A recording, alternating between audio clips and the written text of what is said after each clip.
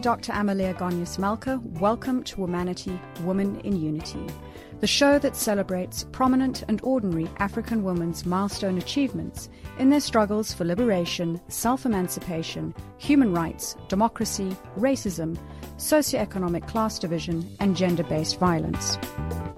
Joining us on the line today is South Africa's former Deputy Minister of Defence and former Deputy Minister of Health, Nozizwe Madladla Routledge, who more recently founded Embrace Dignity, a women's human rights NGO. Welcome to the show. Welcome, Dr. Amalia, and congratulations on running this show. Thank you very much. We're proud of being on the line for 7 years and having the opportunity to host approximately 350 fantastic women such as yourself to date. Thank you. I'm delighted to be invited and to participate. In fact, as I was saying in one of my emails to you, I know many of the names on your list, so I'm delighted to be part of this program. Well, we're glad you can join, let's say, the club, as it were, being part of Womanity, Women in Unity. Thinking about some of the women who have been on the show before and looking at the past. Recently, we did a program on Heritage Day which addressed the past and looked at some of the women whose dedication and sacrifices have ensured that we enjoy freedoms and rights that we have today. And thinking about your past, you joined the underground African National Congress in 1979, participated in establishing the Natal Organization of Women and became its chair. In 1990, you became a member of the Executive Committee of the Women's National Coalition. You contributed to work on the status of women and empowerment, and thereafter you became a member of Parliament, serving for 15 years. Firstly, when did you realize that being part of politics and serving South Africa would become such an integral part of your life? Thank you so much for that question. I will come to an answer, but I just wanted to first acknowledge the role of women in my own life, the stories of ordinary women who joined and led the struggles in our country and around the world.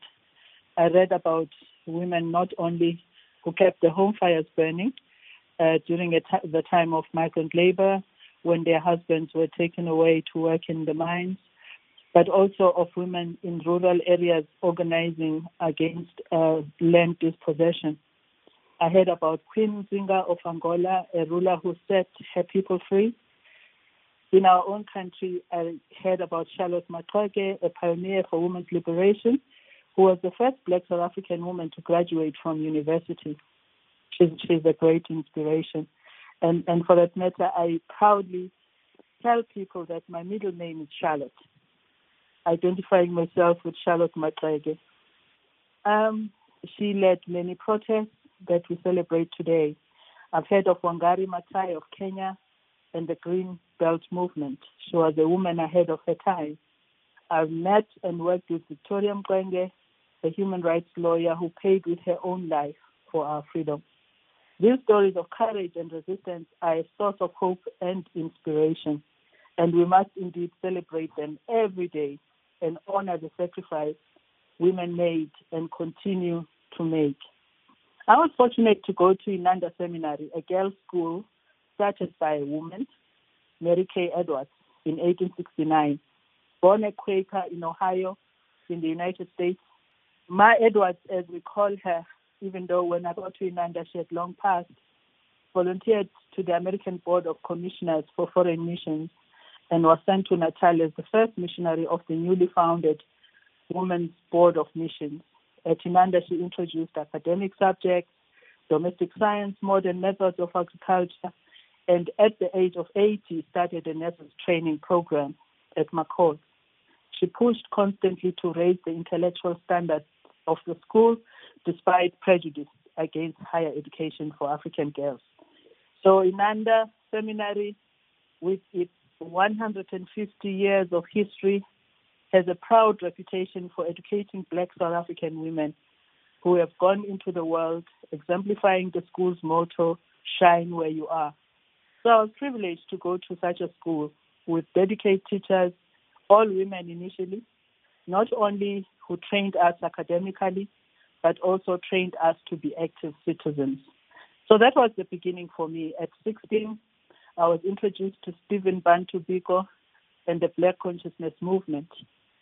At Inanda, they organized the summer school, a program organized at the Mahatma Gandhi settlement nearby to raise our political awareness and teach us about community service. So that was the beginning for me, and I was lucky. I consider myself very, very fortunate. In fact, I tell the story that my mother, my late mother, a teacher herself, was very certain that what she wanted for me was a good education. She didn't even have an address for Inanda Seminary. I remember that she wrote on the envelope Inanda Girls School, Pure Inanda, and somehow the letter got there. So that was, for me, a very firm foundation laid by my mother and the school. It sounds like a fantastic foundation that sets you up, your thinking, having gone through, and let's say a progressive education in an all-girls school with some ambitious teachers who really believed in women being able to rise to their full potential.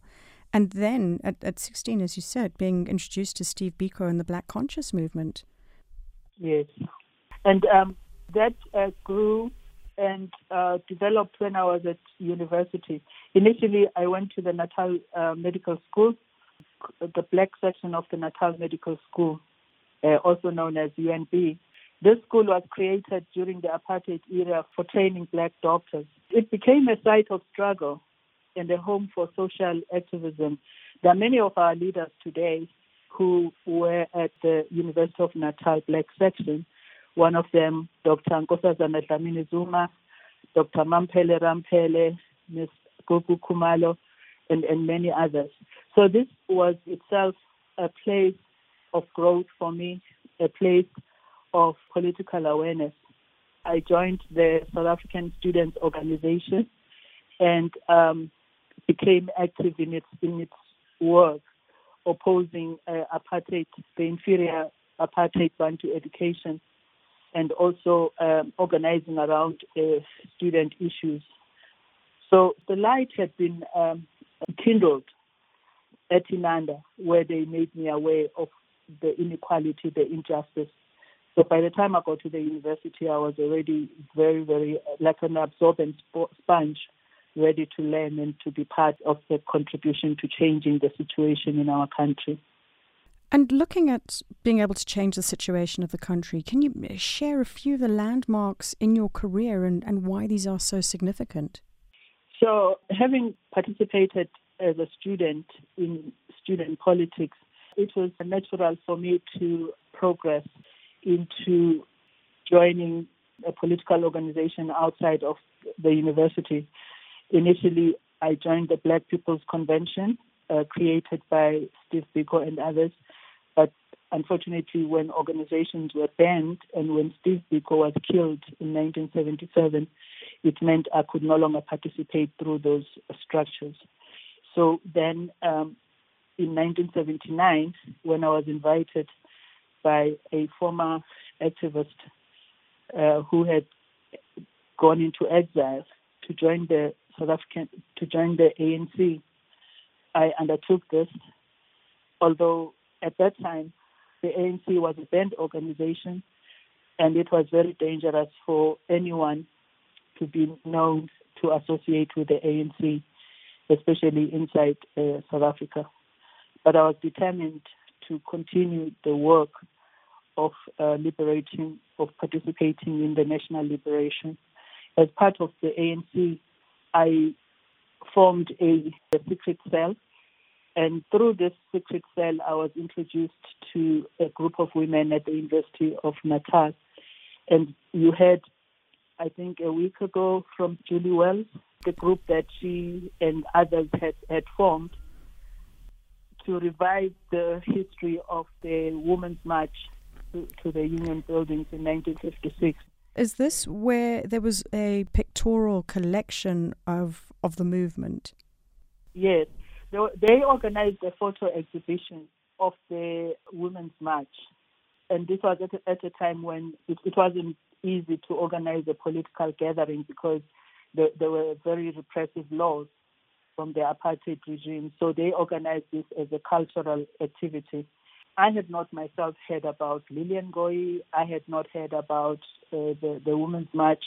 So that was a very important time in my history, in my political development, to get to know about these women and to be aware that we are building on a very rich history where women resisted and did not accept their fate as was determined by colonialist rule and apartheid rule.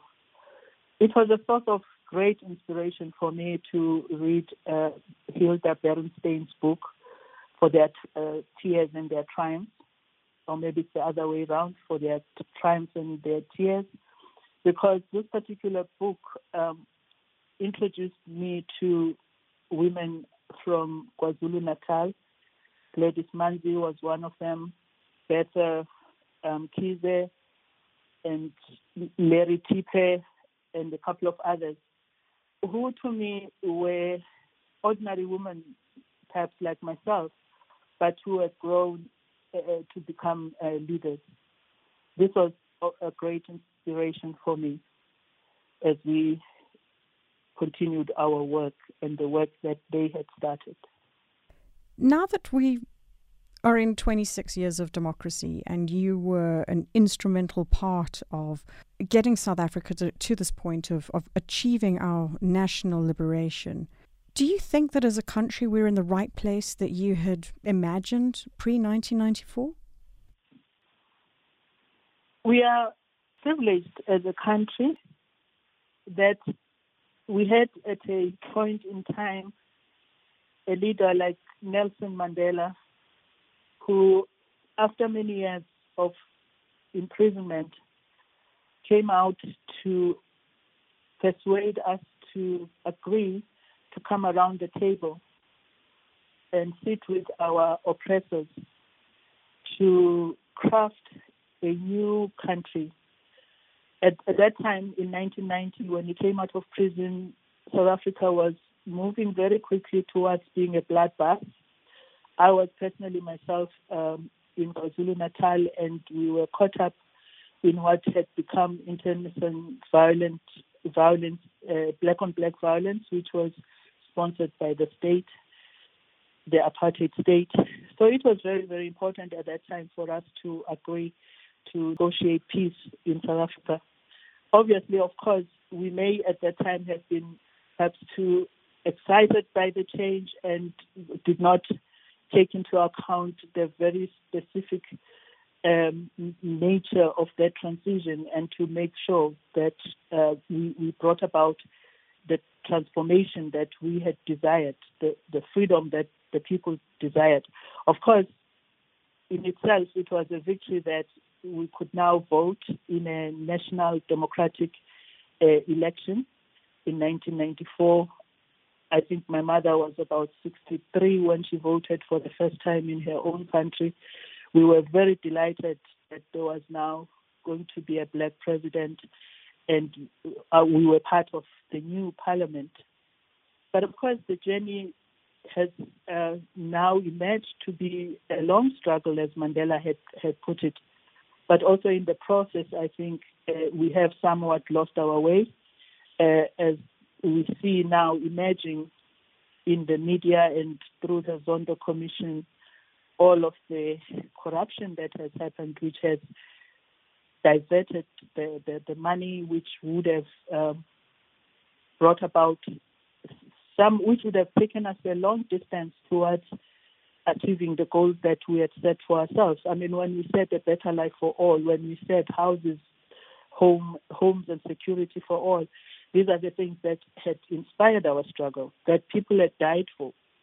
So at this point in time, I think it's a very important time for us to assess where we lost our way and to make sure that when we have elections, we are careful about who we elect as our leaders, but also not to give up our power completely, because I think what we did, looking back to the time of transition, we dismantled the mass democratic movement, we dismantled the Women's National Coalition, we dismantled a whole lot of people's organizations, which are very crucial in any democracy, because even though we have elected leaders who are representing us in government, in parliament, we need to have a very strong voice outside of government that holds our leaders accountable. When you talk about aspects like that of some of the movements being dismantled in favor of one larger movement to drive the momentum in order for it to happen, in a lot of the conversations that I've had with many of the women on the program, they said that has had a negative impact on women's equality, because it meant that women's equality wasn't a core focus. And let's look at all of the other aspects that have impacted on that, from gender-based violence to a whole host of other ills. So as a woman, do you think that we've done enough in this process to help women achieve gender equality? I think when we were organizing pre-1994, pre-liberation, we became very, very much aware of the need to organize women around specific issues that affect women. And we were wanting to make sure that these issues are integrated into the broader agenda, into the National Liberation Movement agenda. And of course, there was some resistance to this coming from, I think, a misinformed understanding of a staged revolution, where first you must unite only to deal with issues of race, then other issues like economic injustice will follow. So at that particular point in time, we had to fight hard for women's issues and women's demands to be integrated into the National Liberation Agenda.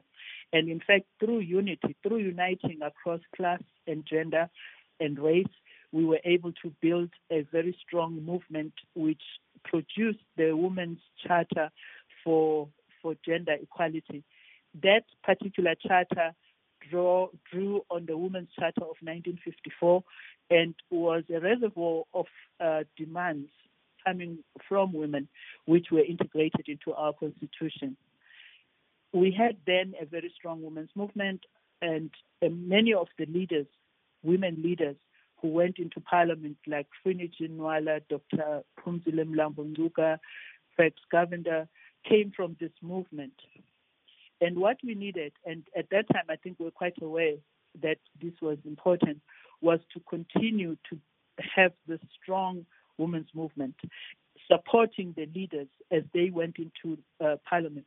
Because, these institutions were created by men, and we needed to transform them as we got into them in our numbers. But to do that, we needed also to have support from the women's movement, because they were aware of what it was that we wanted to be changed in our country. So even as the leaders, women leaders went into parliament, these institutions needed to continuously be reminded to change, to transform, in order for it to respond, for these structures to respond to women's demands. So this is a very important part, in fact, in any situation. Numbers are important, and this question has arose even during our early days, because suddenly there was a change from 1% representation of women in our parliament to 27% at that time. Now, of course, that representation has improved tremendously to close to 50% representation in parliament and in the government. But as we were looking at the numbers, we were also very, very aware of the fact that it's also about the agenda. It's the issues that the women bring into these institutions. It's not only just a matter of numbers. So this continues to be an important factor, even as we look at female leadership everywhere. Thinking for a moment about women's movements cultivating and pushing through with women-specific agendas. What do you feel that we have in existence today in South Africa as something that is equal to the types of movements that you had pre-1994 to galvanize and have a focused agenda for women?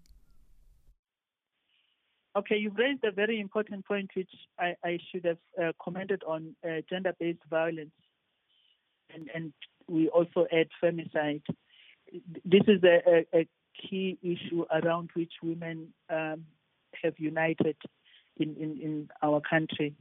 Obviously, of course, women coming from different sectors, whether it's in the trade unions, whether it's professional women or women in the civic movement, young women, older women, women of all colors, we experience gender-based violence. It therefore is important for us to unite and organize ourselves and speak with a strong voice, which is what I think is happening now. So I see women, whether they're in academia, as you are, or in the media, needing to pick up what in that sector are the issues that arise for them. In the struggle, could you try again? In the struggle, we began by sitting around the table and asking women, what are the issues? What are the priority areas, issues for you? And of course, we learned that there were issues that could be grouped as practical women's needs and strategic gender demands. And that was very important for us because it then allowed us to say, okay, let's organize around those issues, because people will come into your movement if the issue that you are discussing affects them. They have to feel that this is something that is close to home, which therefore they need to be part of changing. So that continues to be the case even today, even as we sit in our different spaces, in our different corners, whether it's in the media or at the universities. It's important to identify these issues and to organize around them. And then we come together across these divides and make representations to the institutions that hold power. But in our own situations where we are, we must be part of making the change. And if I'm not mistaken, you have been developing some policy work in that area, specifically around femicide and gender-based violence. This is a priority for all of us in this country because, as the President has said, with COVID-19, we have a twin pandemic when you look at the pandemic of gender-based violence, and it will destroy us as a country if we do not act together. Specifically for me, I was fortunate to be part of a structure in Parliament called the Women's Caucus.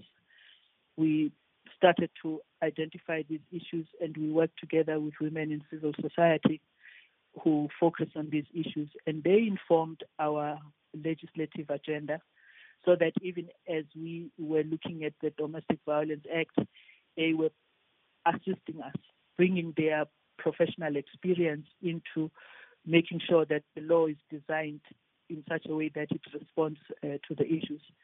Obviously, presently, there's been a need identified for us to strengthen these laws.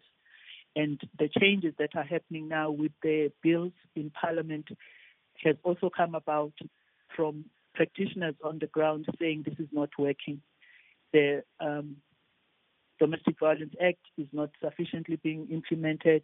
The criminal justice system is not transformed sufficiently enough to understand when women come to report cases of rape. There needs to be a change, and the criminal justice, the practitioners in the criminal justice system need to be better trained.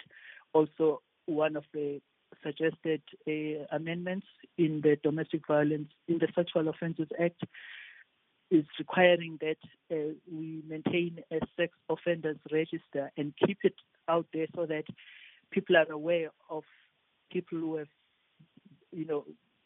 been found guilty of a sexual offense.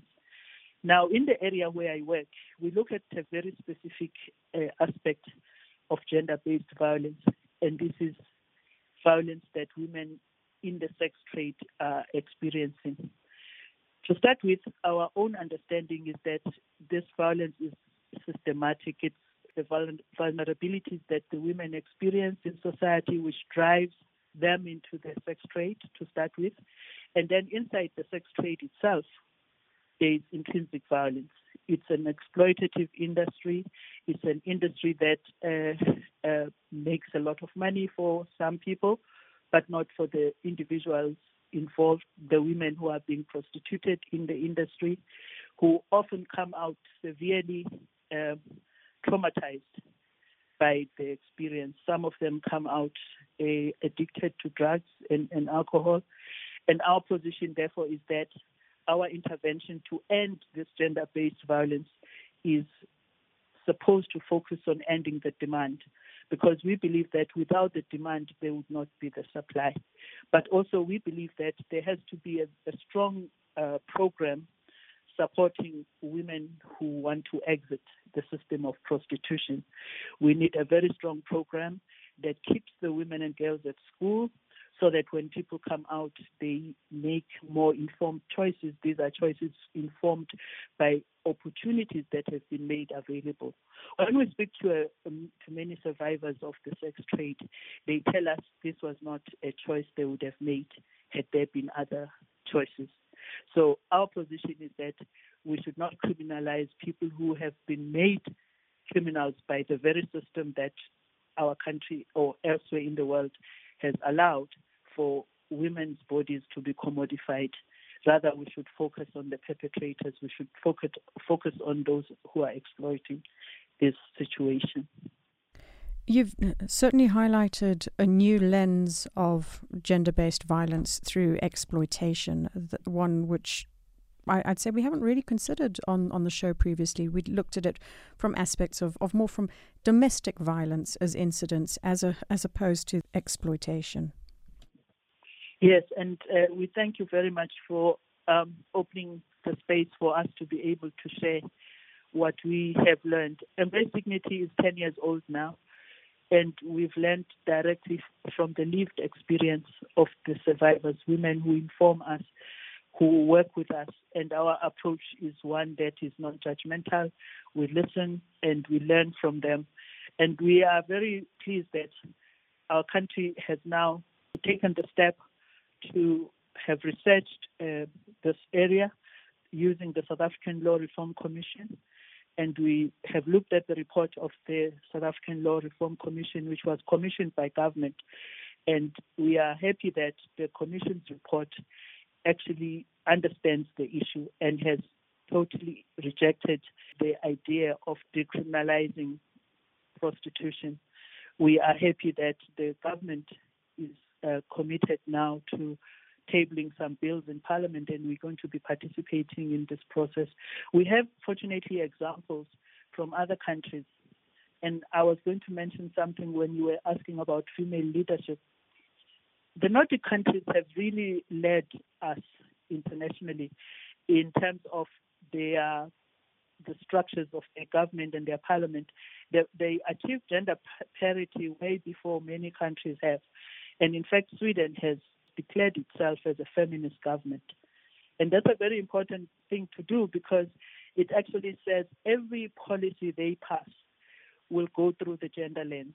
What is the impact of this policy on power relations between women and men? It's a very important starting point. So Sweden in 1999 passed a law on adult prostitution that looked at it within the broader lens of fighting gender-based violence. And they came up with an example which many other countries are emulating, where they decriminalize only those selling sex while focusing on ending the demand. So the buying of sex is criminalized, pimping is criminalized, exploitation in terms of commodification of women's bodies is criminalized. So this is, I think, a very progressive way of looking at it, and we think that South Africa should carefully look at this example especially in our context of high levels of unemployment, which is a driving factor, high levels of gender-based violence, and remaining high levels of economic inequality. Because even though our country has achieved so much, we're still a very unequal society. We are one of the most unequal countries in the world, and this is driving much of this vulnerability that I'm talking about. South Africa, certainly, as you say, we have made a lot of progress, and we have no doubt made significant achievements, but there are still a lot of challenges that remain. You've spoken about Sweden, you've spoken about the Nordic countries as a whole, and a lot of our guests have also spoken about them in terms of the positive attributes and their drive to attain an egalitarian society.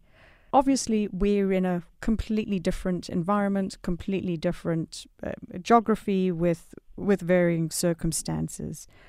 What do you think that we need from a South African point of view to help get us to a point of a more egalitarian society? I'm quite aware that our context is different, but I think we're moving very strongly leading up to 1994 towards ensuring the building of an egalitarian society. Even when you look at our constitution, the rights that are incorporated and protected by our constitution talk about equality, gender equality, social equality, economic justice. What we need to do as a country is to continue on that trajectory, on identifying what are the factors that are deepening our inequality, that are deepening poverty. So even as our country looks at its recovery from COVID-19, this is an opportunity for us to say, so how has COVID-19 affected women and men differently? Whether we're talking about women-owned businesses, whether we're talking about women's roles in the home, in society as a whole, how can this economic recovery then be used as a stimulus for moving us towards greater equality as a society, both in terms of economic equality and social equality? I know that presently our cabinet is meeting. They're having their lekgotla. They're looking at the policies of the ANC. I think it's a very important time now in our country, especially with the leadership of our president, who was there, in fact, who led the negotiations with the ANC and other parties, and was there when we adopted our constitution, to actually be the leader and the strong voice for the achievement of the goals outlined in our constitution. Our people are ready. I think they want to participate. We want to see crime and corruption being dealt with. We want to be part of rebuilding this country. And I think this is important for all of us to not only look at what the cabinet will do, but to look at what we each can do to change the situation for the better in our country. I think we all have a role. Your own role in highlighting the role of women and that legacy is an important part of that. Because if we don't look back at our history to see what examples we have of courage, of leadership, we then might think there's no hope for the future. And yet we have so many examples where people acted courageously to make a difference. I think about Charlotte Maxeke as an example I made earlier.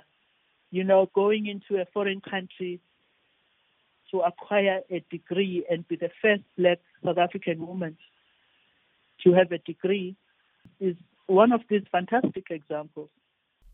Listening to everything that you've told us on and reflecting on this aspect of transformation, you demonstrated that pre-1994, the apartheid legacy, South Africa managed to overcome, drive change, become a democratic country. This theme of transformation shows that things are possible, that we can drive change, that it's not just about government being encumbered with this task, but it's also about us as ordinary citizens taking on our own responsibility and playing our own part and being responsible to be the change that we want to see. Miss Madladla Routledge, we are unfortunately running out of time, so if I can please ask you, in closing our conversation today, to share a few words of inspiration or wisdom that you'd like to pass on to young women who are listening to us on the continent. Thank you very much. My favorite quote is by Audre Lorde, an American writer, feminist, womanist, librarian, and civil rights activist, when she said, and I quote, "When I dare to be powerful, to use my strength in the service of my vision, then it becomes less and less important whether I'm afraid." I use this as my motto because it's not always easy to stand up and take action.